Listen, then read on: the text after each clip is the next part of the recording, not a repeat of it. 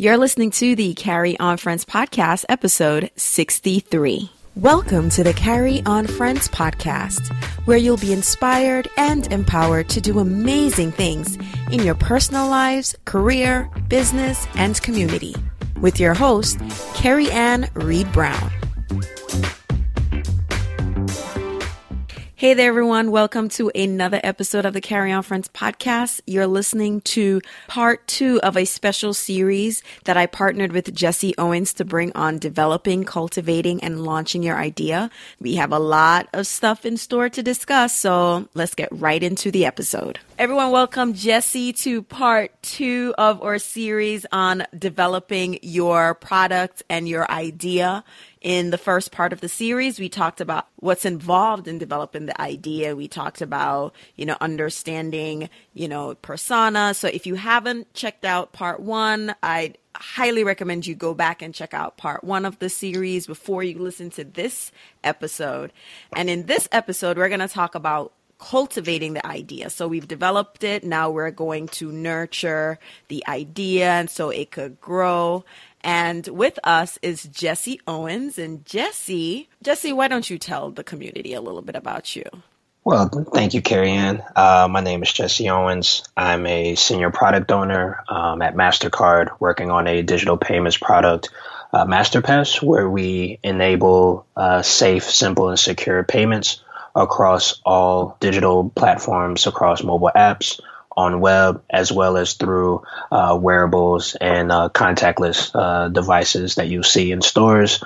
And, my role and responsibility on the product development team is to ensure that we have a simple and secure platform that allows our merchants as well as our financial institution partners to easily integrate into MasterPass to facilitate a digital commerce experience. Wow. So, Jesse, I'm so glad you did that introduction because I was going to be like, Jesse, he was a product development manager at MasterCard. And I was just going to be like, imagine everything they do at MasterCard.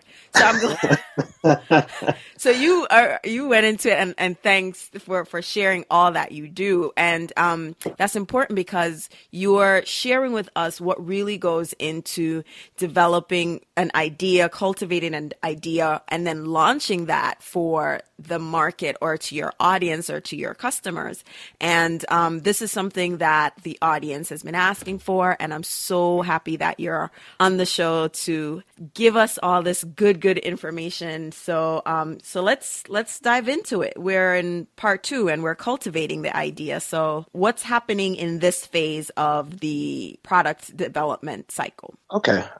So just to recap, once we've identified a problem or a potential area of opportunity to solve, we develop a hypothesis, conduct experiments, we validate it, and then we have a look at the results to decide on whether or not to move forward on the idea. Then next, we start to build a framework around how do we monetize this idea or problem that we see in our space. Then next, we'll start thinking about what is our target customer segment, which we talked about in the last podcast. And so now once we've sort of established that and we have a solid framework around our business, we want to start thinking about the design. And so when we're talking about design, we're talking about the actual experience we want to create for our consumers. And so before we actually get into the design, I think it's very important that we spend some time and really delve into the psychology around product design. And this is product design of everything that we interact with. Think about door handles. Think about when you're riding the train, the metro, thinking about chairs, cups. These all have very explicit and implicit design decisions around those objects and products. And so all of those products and objects that I'm alluding to aligns with the same principles that someone that actually manufactured these products had to have some key design principles in place in order to build out how a consumer or a user would interact with this object and or product. And a book I would highly encourage the listeners to read is a book by Don Norman, and it's a book called The Design of Everyday Things. And so really he's a renowned industrial designer, and some of his teachings really permeates across the design community. And also it's reflective in product design. So bear with me and I'll actually go into some of the principles and how it's actually visible in actual digital products that we interact with on a daily basis. You know what, Jesse? You said that and automatically. So I read this book called Be Our Guest, and it's about Disney. And it really went into, I can't remember exactly which item, but it really goes into how Disney pays very close attention and detail to certain things. So the door handles in the hotel rooms, I can't remember the specific design, but the handles when you go into the door, certain parts of the resort are designed in this particular way that when people touch it there, it's part of the whole experience. So it's just very interesting. Like they have all these water falls or things all over. It's a really good book, and it's really part of understanding what you're saying, the customer psychology, because I think Disney does a really good job of, paying attention to, all the five senses when they are rolling out their different services. So thanks for sharing. And that book was by Don Norman. That's correct. Okay, cool. Thank you. And speaking about the five senses, there's actually 5 principles that Don Norman actually speaks on. And they're affordances, signifiers, mappings, feedback, and constraints. And so affordances is essentially, it creates a relationship between the product and consumer. So an affordance, think about Instagram. An affordance would be a filter. So the filter affords the consumer the opportunity of filtering the photos to create better imaging and to add in different effects to the photo that would resonate to their followers and those who want to consume or to view their pictures.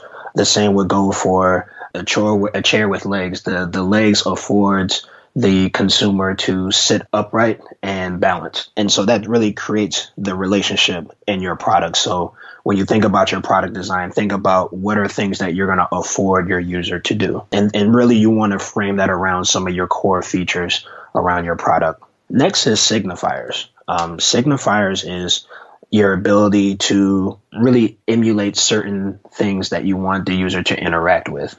So if we're using the Instagram example, the camera is a signifier of the user being able to take a picture or record a video.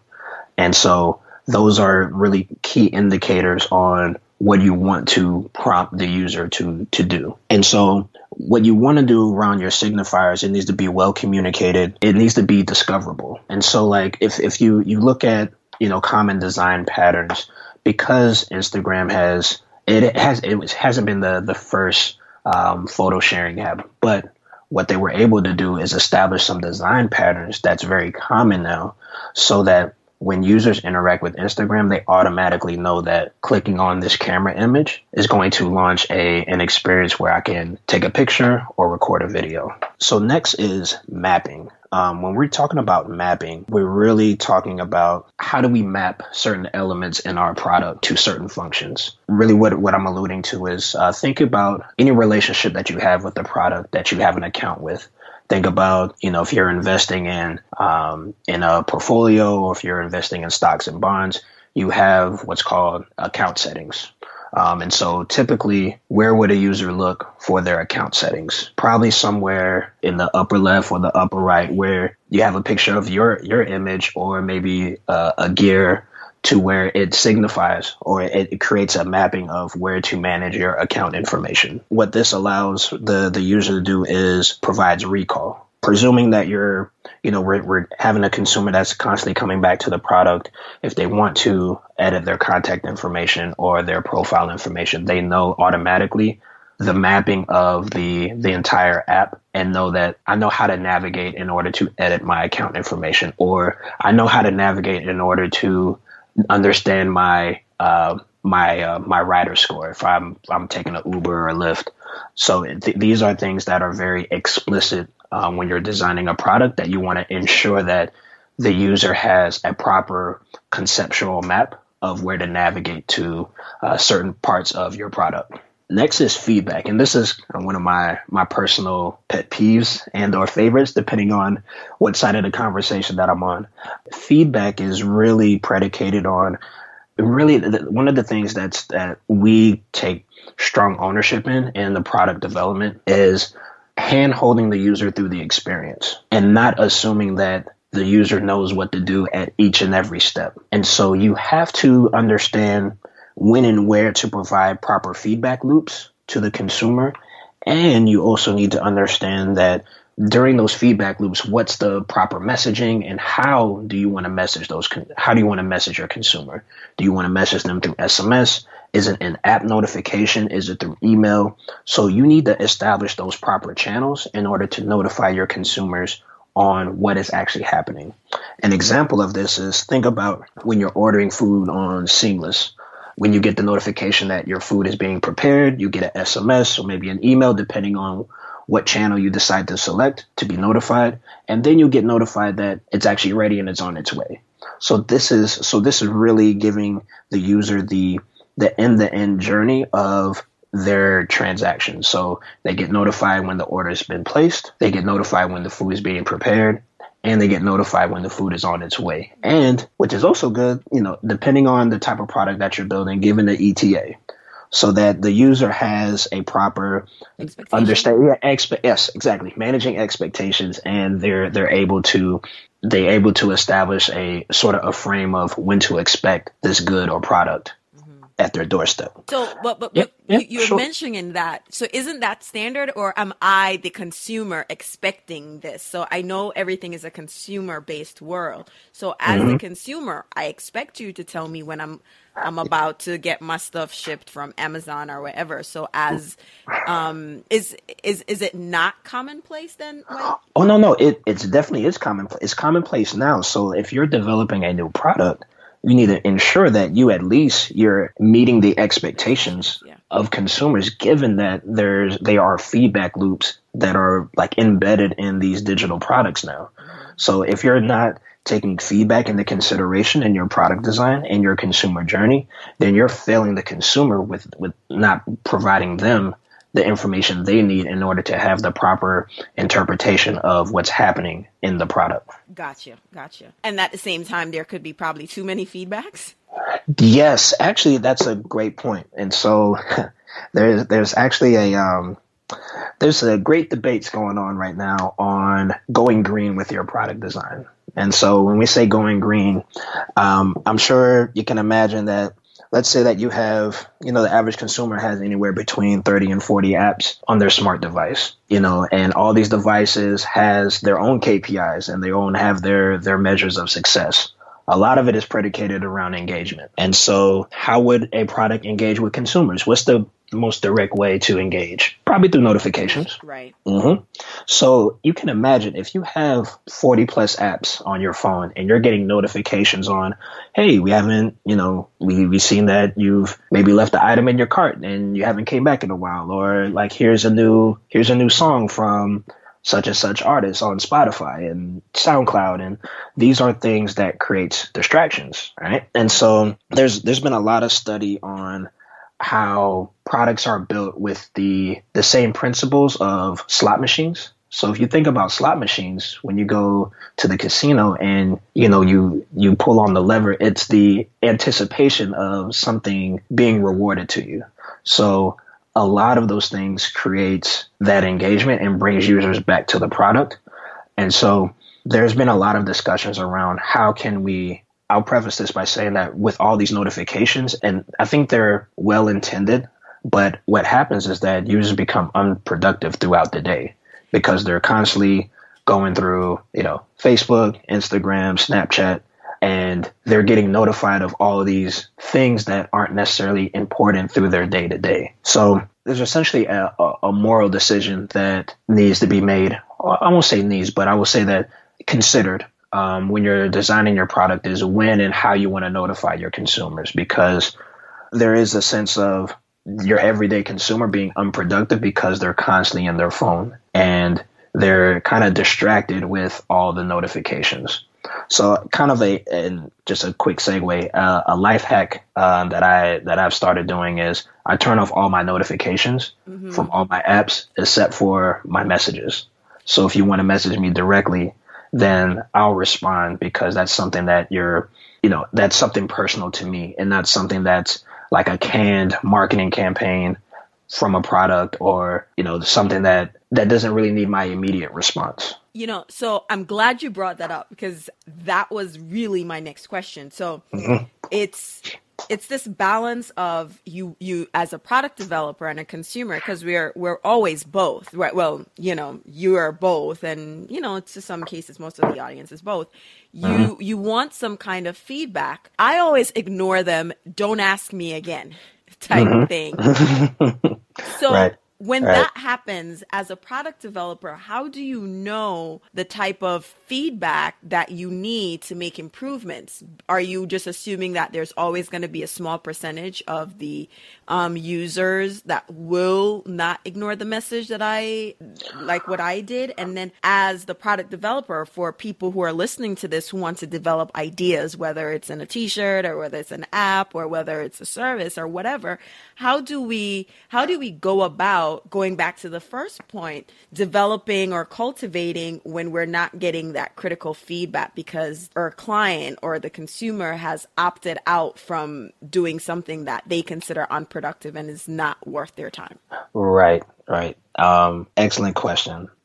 So there's different mechanisms in which you can gather feedback. So one method is providing feedback within the app. So when we talk about feedback within the app, have you ever used a product and you'll get prompted with, how would you rate this product? It will essentially happen at the end of the consumer journey. Like, if we're using the Seamless example, I'll go order food, I'll complete the checkout, and then I'll get prompted with, how would you rate this app?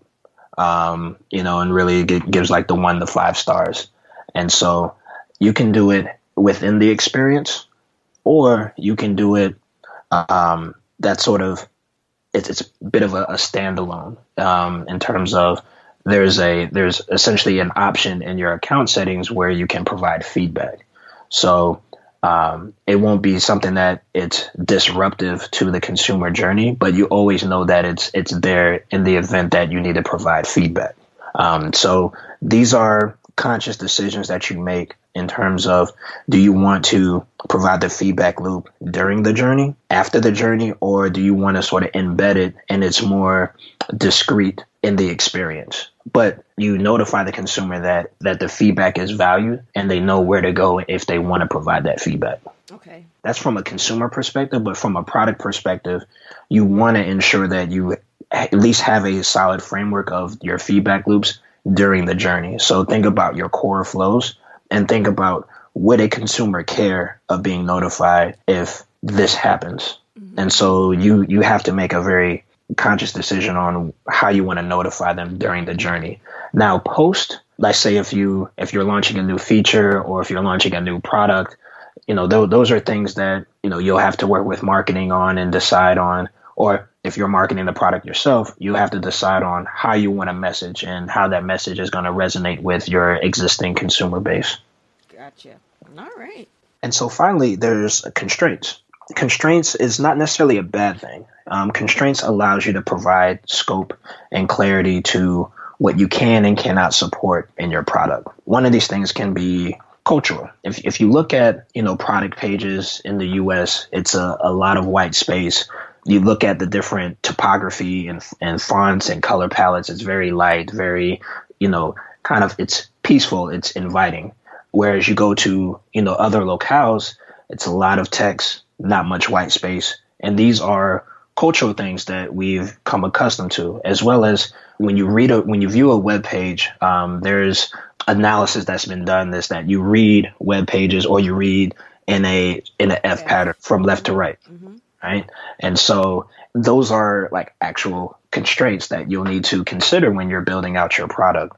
Other things is like there's regulatory constraints. Going back to the investment example, if you're investing in portfolios, you can only invest when the market is open. Like say, it's a Sunday afternoon, and if I want to place a trade, I have to wait till Monday when the market's open, because that's part of the constraints is that I can only book a trade when the market is open. And so those are examples of constraints that you'll need to consider as you're building out your product. And really it eases interpretation of what you can and can't do. So those are design principles that are core to your design and making sure that you have that in consideration of your persona. So constraints would also be, going back to the ever prevalent T-shirt example, Yeah. would be these are all the sizes that I bring, hmm that I offer, or Exactly. Exactly. I only print in small, medium, large. I don't do yes, XL, double X, or triple X okay, because, that's it's cost that comes to that. right, And or I don't sell in bulk or stuff like that. exactly. All right, gotcha.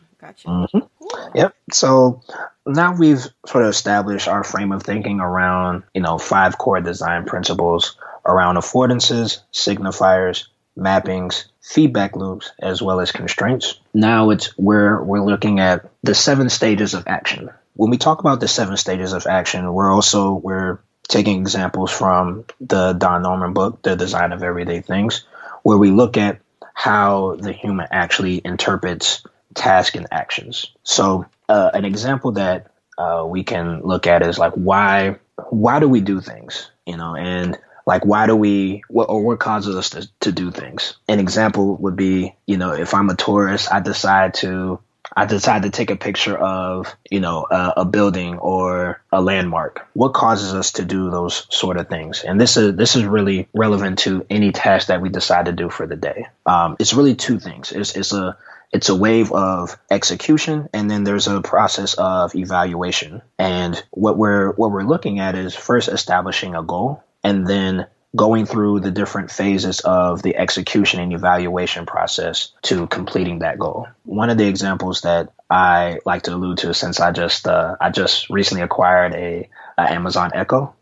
One of my goals is to set an alarm clock. Set my alarm to go off at 6 a.m. That's my goal. So there's a plan phase, there's a specify phase, there's perform, there's perceive, interpret, and compare. Right? And so when we plan, I know that I have my Echo on my dresser and it's waiting for a command. The specify is like I understand that by giving a command to Echo, it will set my alarm.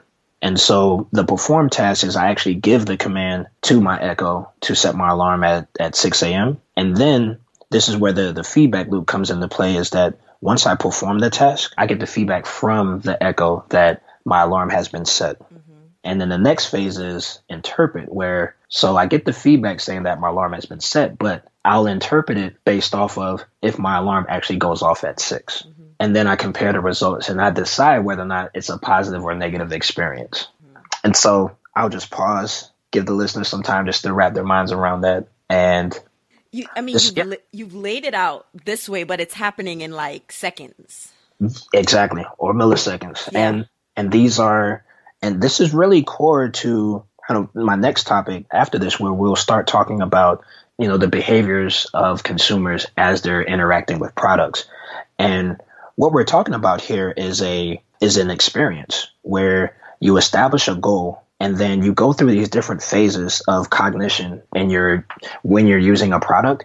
And if there's any disruption in that experience, that causes the consumer to drop off, not use the product anymore, write a bad review, either tweet at a product. These are things that designers have in place, or they're very mindful of these different layers in the flow that can disrupt the consumer journey. And really what we're talking about is the journey of the execution as well as the evaluation phase for a consumer. So the first step, plan, specify, perform. Would that part be the execution phase, and then the evaluation would be the last, Oh, right. So the execution would be the plan, specify, and perform. And evaluation would be the compare, interpret, and perceive. And then based off of the results of that, you'll know whether or not you have a seamless consumer journey. I mean, this makes sense. I mean, breaking it out, it just seems like it's a lot, but we are doing this every time we interact with a product. Exactly. Every yes. time. Yep. Take, for instance, so I'm looking for a show on my DVR or on demand. Greenleaf just started on OWN Network, so I missed it and I don't see it coming up in the schedule, so I go to my on demand because I'm expecting it to be there, because it's gone. And my expectations with other channels is that once I've missed the episode after 2 days, I could go on demand and watch it. So I'm planning to go on demand. I go and I browse through the alphabetical setup to O for own, right? And I go over there and I go to Greenleaf and I do not see episode 1 to season 2. So it did not perform the way I wanted it to perform if I were to be asked. And I was quite annoyed that it wasn't there. So, you know, my interpretation, nothing on Oprah and the channel, but my interpretation of their on-demand journey is completely different than if I went to BET and I missed an episode of Being Mary Jane and I know it's going to be on demand. So it's these decisions that I'm now making that now I know that going forward, I have to make sure I set my DVR for Greenleaf because I won't be able to get it on demand the way I would normally get it for other channels. Exactly. Yep. You broke it down perfectly. And then actually it ties into the 3 levels of processing where we talk about reflective, behavioral, and visceral emotions while using products. And so you touched on you touched on all 3 of them actually, where when we talk about reflective, we're mainly talking about the plan and compare parts of the journey. When we're reflective, it's more about conscious decision making. This is where deep understanding develops. And this is where we start to make implicit decisions on how to interact with a product or an object.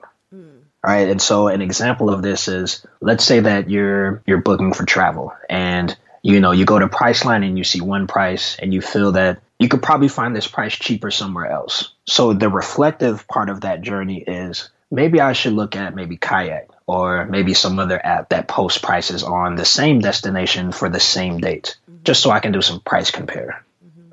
And so those are essentially your reflective emotions when you're using a product.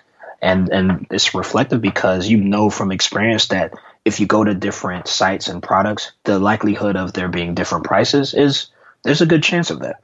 And so that's part of your conscious decision making. Next is behavioral. These are things that are really subconscious that you don't necessarily have to think how to do certain things. Kind of like liking a tweet or retweeting a post or posting a picture. These are sort of learned behaviors that are subconscious or learning or walking. You know, these are things you don't necessarily consciously think about how to walk or how to like a tweet. These are things that are sort of embedded in your conceptual model that you've developed over time. And visceral is actually one of the things that's really important when you're developing a new product. These are your subconscious responses to unexpected events. So like think about the first time you've used a product and it was clunky, it was confusing, and it just really didn't really resonate with you. Or maybe if you order food at a restaurant that you had an expectation of what it was going to taste and look like, but it didn't meet expectations. Or maybe if a song that you heard that just wasn't good at all, or if it was great and then you can't stop talking about it. These are immediate responses of what actually occurred in real time. So think about in your product design, the visceral responses that you'll receive from consumers when they're using their product. And these are things when you're conducting customer interviews and you're going through sort of usability studies, you want to measure and study those visceral responses from consumers because this is something that they're using for the first time. And you really want to measure that in order to understand if you really have something that is really fit for your target consumers or if there's something that you need to iterate over the design. So I'm gonna pause right here because we're going through this, and to someone who's saying, you know, Jesse, I just really want to design a T-shirt, a cup, or something. Like, why is all of that? This is important. This is not what I'm expecting. I'm expecting you to say, you know what? This is how you do it. This is how you plan it, design it, and I just want to sell it in the store. Why is all of this important? The 5 principles from the designs you talked about, you know, how we do things. Why is this important in product design for things that are not tech? Because as far as I'm concerned, of course, Apple, MasterCard, all you guys need to consider this. I'm just a lowly solopreneur trying to get my side hustle on. Why should I even think about this? This seems like this is just more problem than it's worth. Excellent question. The rationale behind understanding these principles, because these are stages and processes that each and every individual consumer goes through every day. And it's not necessarily tied to digital products. These are everyday products. If we go with the door handle example, where, you know, sometimes if you see a open door handle that doesn't have a signifier, whether to push or pull, you know, you're not really sure what to do.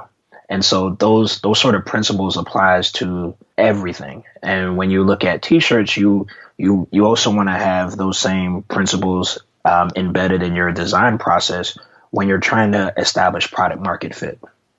Because not every design is a design that's really fit for your business. And you have to be very mindful of what you want to launch with. Because, you know, the thing about this day and age is that we have choice. You know, we have choices in the products that we decide to use. We have choices in the products that we decide to, or T-shirts we decide to purchase, because there's a high chance that there's going to be other T-shirt printing companies that's maybe doing the same thing that I'm doing. So you need to really understand the psyche of the consumer to really understand how to message to them, what to design for them, and ultimately how to deliver products to them and create a very seamless experience for them, and something that really resonates to what they're feeling or what they expect. So even on a simpler example is, I plan to go to this website. I'm looking for a specific thing. Depending on how long it takes me to find it, you know, that indicates the performance and feedback. How easy was it to navigate this website? Right. Now, am I coming back to this website? Am I going to use this website again compared to other blogs, other podcasts? And then it's just the perception. So I get why we're doing this. So how does this now fit into the bigger picture? Where do we go from here? So now where we go from here is, once we've sort of mapped out conceptually how we want to frame our product around with our design principles, our sort of the feedback loops that we want to have embedded, we want to start doing some rough sketches or rough designs around our product. And so what we're going to talk about now is wireframing. And so wireframing is an essential. So one of the common mistakes that I've seen is for young entrepreneurs is to, once they have an idea, they immediately think like, oh, I need to go get an engineer and we can code it out. So one of the things with that is, engineers are expensive.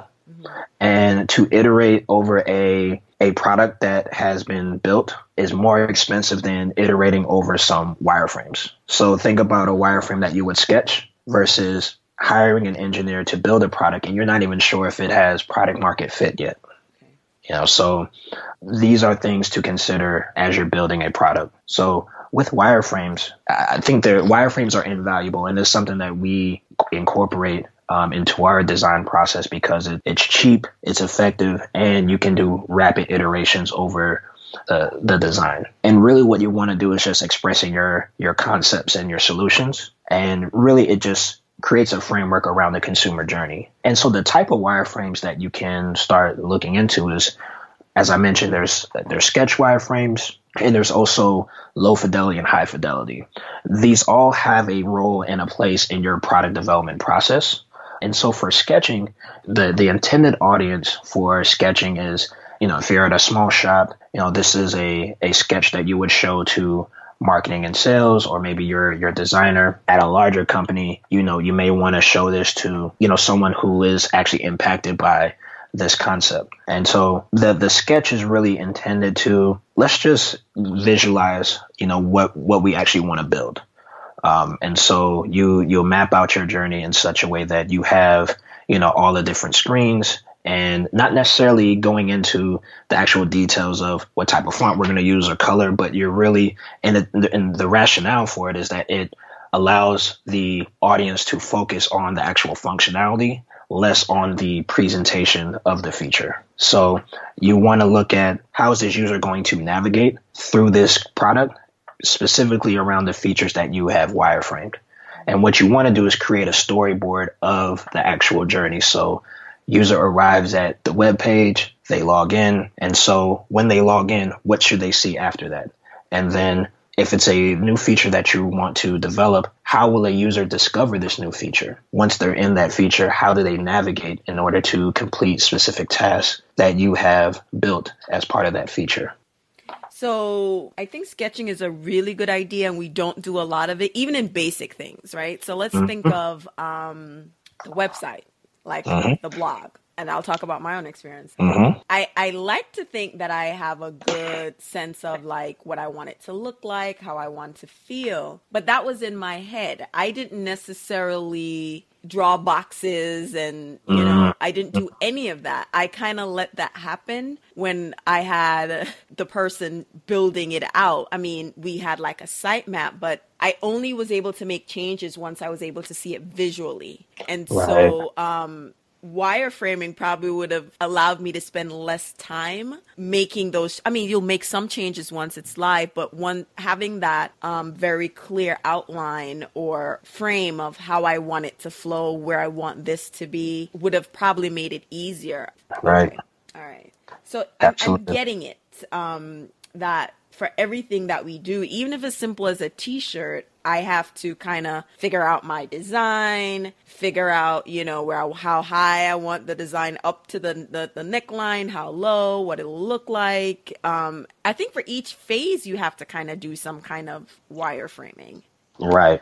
Because even if you sell t-shirts, you have to make this available to the masses. And so how do you make it available to the masses? Taking it to the web or building an app. You may not need to apply all these principles now, but the minute you decide to scale what you're offering, you're going to have to embed these principles into whatever digital platform or digital channel you want to sell your t-shirts through.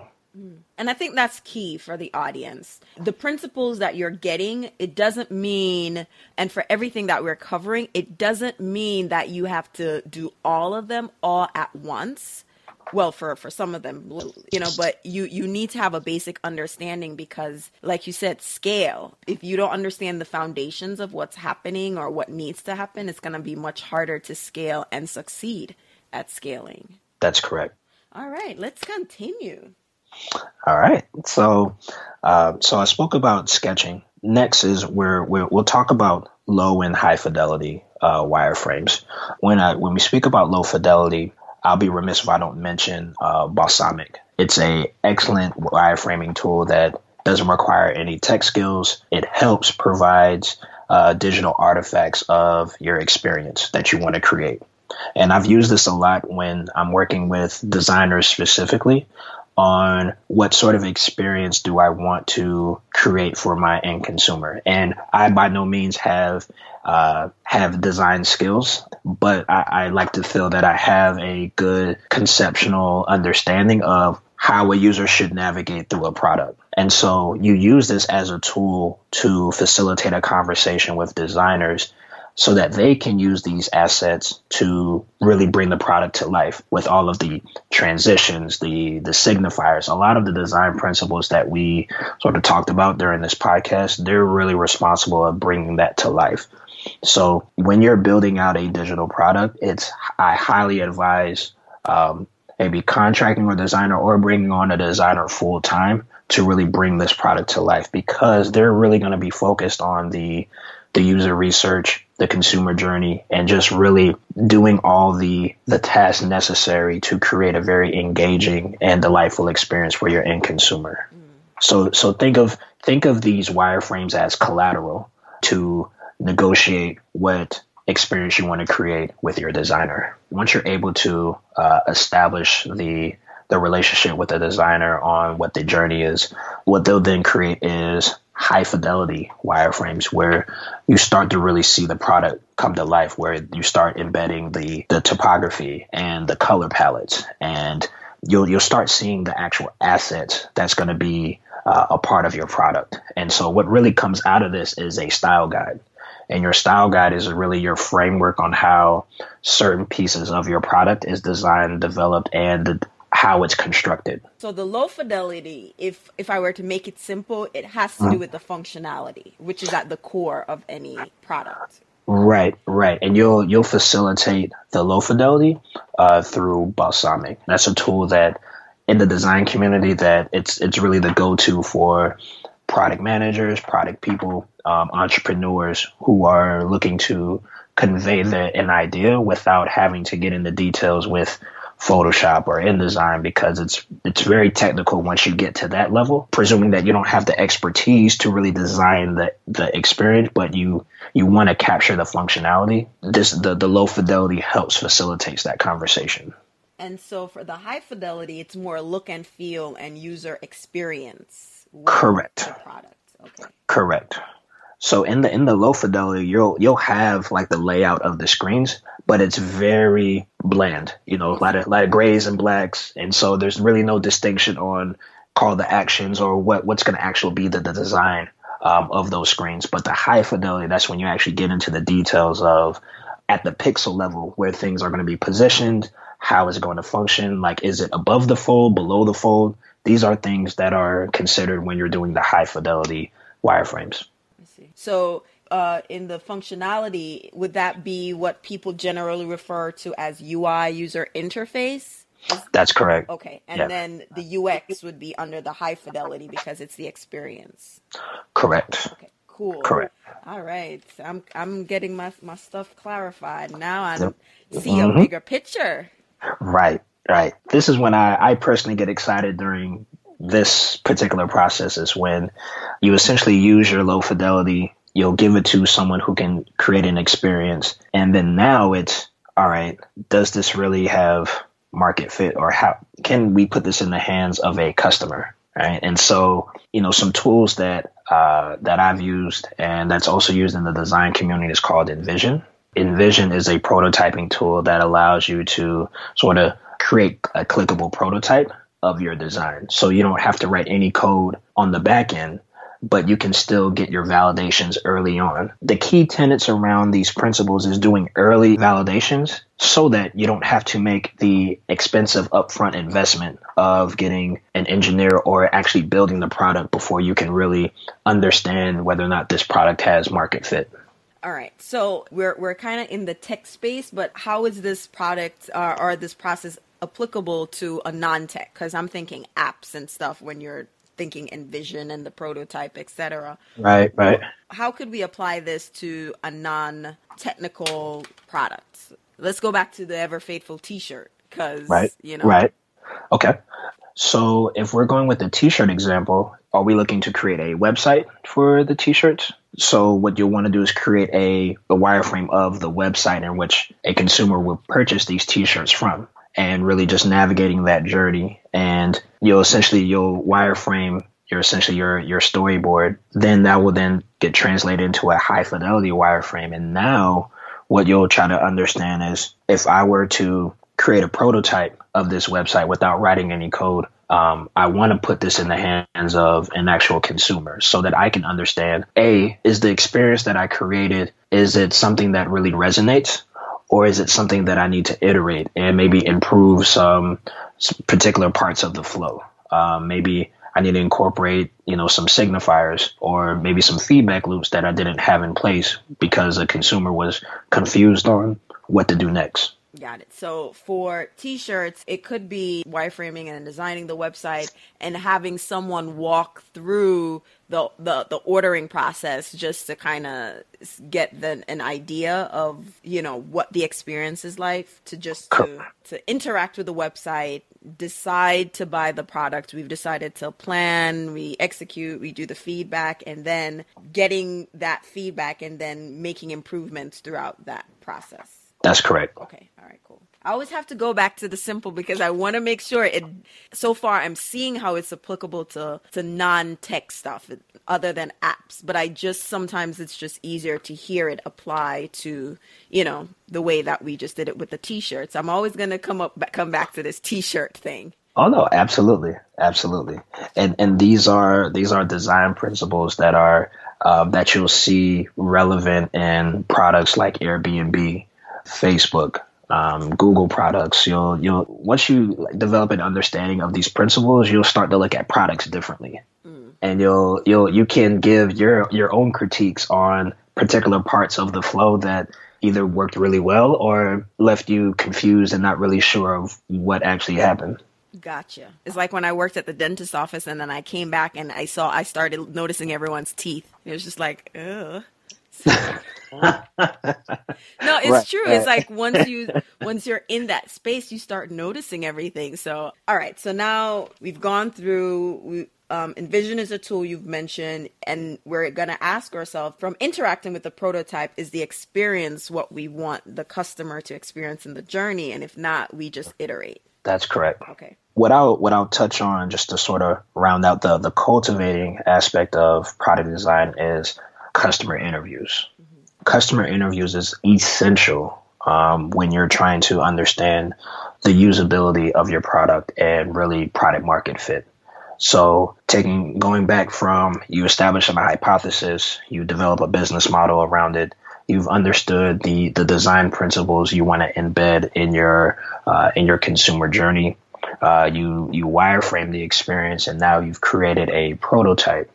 What you now want to start doing is actually talking to people, talking to consumers who would actually use your product and start collecting feedback.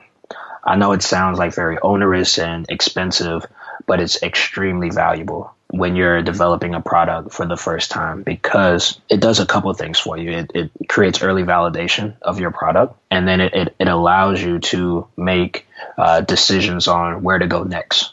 In regards to maybe new features, or if you need to refine certain aspects of your product, these interviews are extremely important. Maybe a question that comes up is, well, who do I actually interview?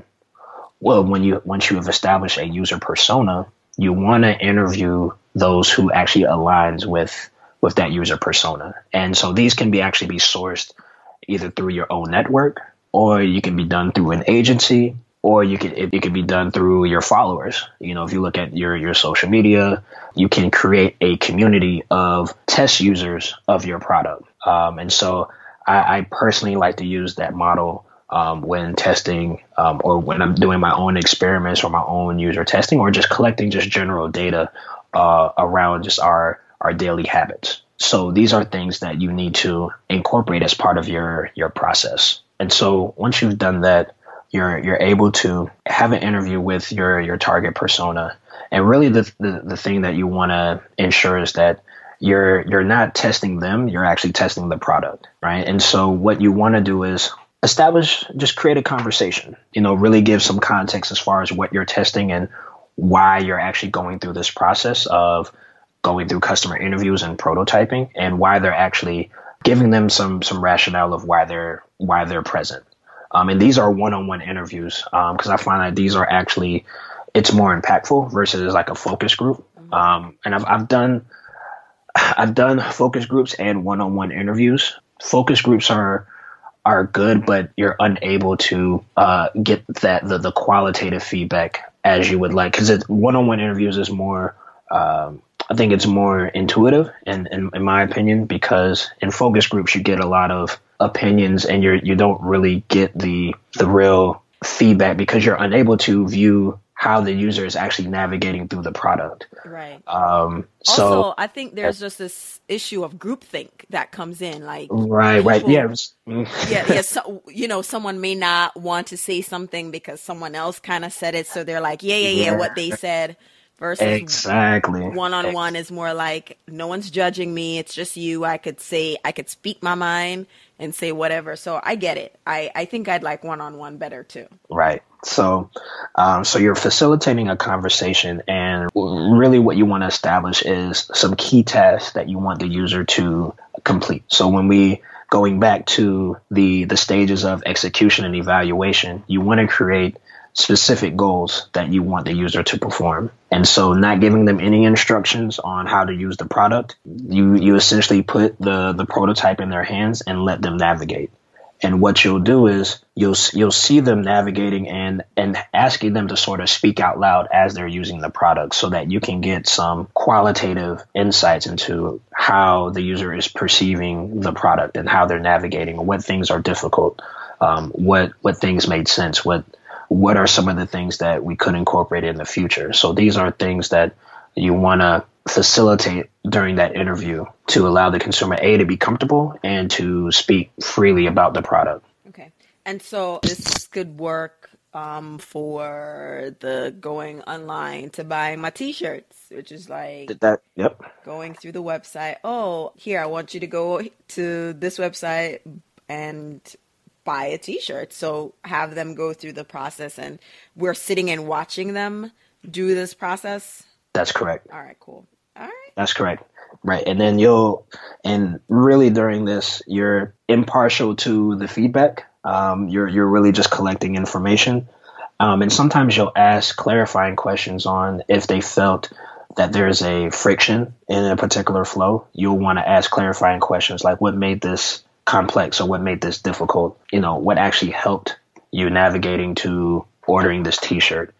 So those are things that you just want to clarify during that process. All right. So we've gone to the customer interview. What's our next step? So based off of the feedback, you either decide that, there's probably some more work that we need to do on our prototype, or we can move forward with the actual development of the product, which is exciting as well. Because now you've gone through this journey, and you've come to the realization that you actually have product market fit, and the product is in a state where we validated the usability of it, and we're happy with the results that we got from the customer interviews. And now we can actually move forward with the actual development of the product. I'm here, I'm thinking, boy, for the person who's listening to this, who's like, Carrie, I really and truly just wanted to just put up my little website and sell a bag or two. Why do I have to go through all of this? I don't want to sell it. I mean, what do we say to that person who's thinking, gosh, this is so overwhelming. I really didn't expect all of this to come out. And we're just in part 2 of a 3-part series. Like, what do you have to say to that? Because we've gone through a lot of information. And what do you say to someone who's thinking, this is a lot, I wasn't expecting it, I'm not doing it, or I don't want to even bother with my idea anymore? Well, this isn't intended to scare anyone off or to create anxiety. These are concepts and frameworks to run a better product. If you make a conscious decision to build a product, whether if it's a physical or a digital product, these are things that you'll need to embed into your workflow in order to ensure a successful product, because we're all investing time, energy, resources to create something for a community. And so what we want to do is enable each and every entrepreneur with the tools to create a solid business model around their product, but also creating a great experience, because design is such a focal point in the product development process. You want to leverage some of the concepts and tools that the leading companies in design incorporate. And so because these are the expectations that consumers have developed over time, since the emergence of our pocket computers and apps. So these are things that even small companies need to consider, because these are expectations that consumers expect, because things are very immediate and it's real time. And these are things that you'll want to understand, these consumer journeys, in order to build a successful product. Thanks for sharing that, because more and more from a marketing perspective, the consumer drives everything. There's so many businesses talking to the same group of people for different products, because, if we're a Venn diagram, we all have overlapping interests. You have parents over here, you have parents who are entrepreneurs and they also work a full-time job. There's so many different things. And even within parents, like, what kind of parent are you? Do you have a child under the age of 18? Do you have a child under the age of 12? Yeah, like all these different segments that, this one title of parent you then fall to. And if you have multiple children, then you have different businesses trying to get your attention based on the kids you have and the age group they're in. So it's really important to, because as a consumer, we connect to products and businesses that just really feels easy for us, organic, and they just make us feel like, oh, this is a no-brainer. I just really want to use that because it's like breathing. It's just so part of my life. Right. So, and for us, and from a future standpoint, for entrepreneurs, budding entrepreneurs to survive, we have to start thinking of these things because, you know, we're in a gig economy or a freelance economy, whichever you want to call it, where seriously globalization. So we have to make sure we have all the tools in our arsenal to help us succeed. So we're going to continue to give you the information, but it'll apply because I'm sitting here and I'm starting to think like, I really want to go and implement these because I see how they could improve a lot of things that, you know, I'm trying to do. Even when I do previous episodes, I'll say, hey, if you like it, do a rating and review. And I'm like, is that even effective to do that in the podcast? So I'm thinking of how to apply these principles in something so simple as saying, hey, go do a rating and review in iTunes. You know, what is there? Because I have no idea what the experience of the listener is just to go into iTunes to do a rating and review. So it's really one of those things to kind of take a step back, digest the information in the series, probably have to do a second listen and apply it to, you know, see how it applies to different initiatives. So enough of me rambling. So, because consumer expectations, we've done the interview. We now decide whether we go back and we do some improvements or we're ready for some kind of launch. Yes? That is correct. All right. So where do we go after that? Are we ready to launch yet or no, not quite? Well, I mean, you'll be ready to develop. And so now that's when we'll go into the next segment when we're actually going through the actual launch process where we try to define what our MVP is, understand the market for the product, as well as we want to establish some KPIs, key performance indicators for success of your product when you for post-launch. So metrics is something that's very near and dear to me, as well as if you're a entrepreneur or a product person, you should care about metrics that are core to your product. And so we'll actually get into those details as far as what metrics you want to establish and how to measure them and how that actually ties into the overall success of your product. Awesome. All right. So we just ended the second phase of the product development series, and the third phase will be launching the idea. Now, we really want to hear from you what you're thinking, what questions you want answered, and we'll try to get those questions in and answered in an episode. So please be sure to send us a tweet at Carry On Friends. Jesse is also on Twitter at Jesse E. O. Is it Jesse E. Owens or is it just Jesse Owens and 2 I? Oh, Jesse E. Owens, 2 I's. 2 I's, yes. Yeah. I'll make sure I put all of that in the show notes and the recap on the blog. We definitely want to hear from you, want to get some feedback. We're doing this feedback loop as to how you are interacting with the series. What are your thoughts? And are we managing your expectations? We'd love to hear from you. You could also send us an email if you don't want to have your information, you want to send us an email on the side because you don't want everybody to see your question. So hello at Carry On Friends. And Jesse and I will definitely get back to you and answer your questions. But thank you for listening. As always, Jesse, always some good information here. I can't wait to apply some of this. And until the next episode in the series, walk good. Okay, friends, I hope you enjoyed this episode of the Carry On Friends podcast. For a recap of this episode and other great articles, please visit the blog at www.carryonfriends.com. That's CarryonFriends.com. You've been listening to Carry On Friends, a show about the Caribbean American experience, produced by Breadfruit Media. We post a new episode every 2 weeks on Tuesday. And if you're looking to learn more, buy our merch, or sign up for a newsletter, check out CarryOnFriends.com. Or find us on all social media platforms at Carry On Friends.